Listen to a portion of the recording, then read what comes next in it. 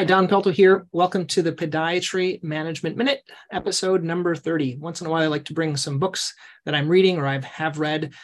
This is one of my favorites. It is by Mel Robbins. And just so you know, I never read books or very rarely read books. I usually listen to them Audible.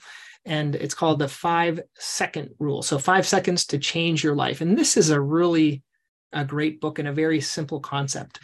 And the gist of it, the 30-second gist of it is many times we get stuck in our head, right? We're stuck. We're worried what people will think. We're worried if we should do it. What are going to be the repercussions? Not saying that you shouldn't think about things, but you already intuitively know what you should be doing. We just get scared, and many times scared of taking action, of doing things.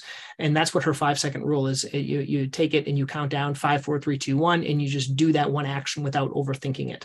And she has a lot of tips on how to start with, like getting out of bed. So instead of hitting the snooze, you count down 5, 4, 3, 2, 1, and then you do that thing that you were wanting to do. And this is something that's very easy to do.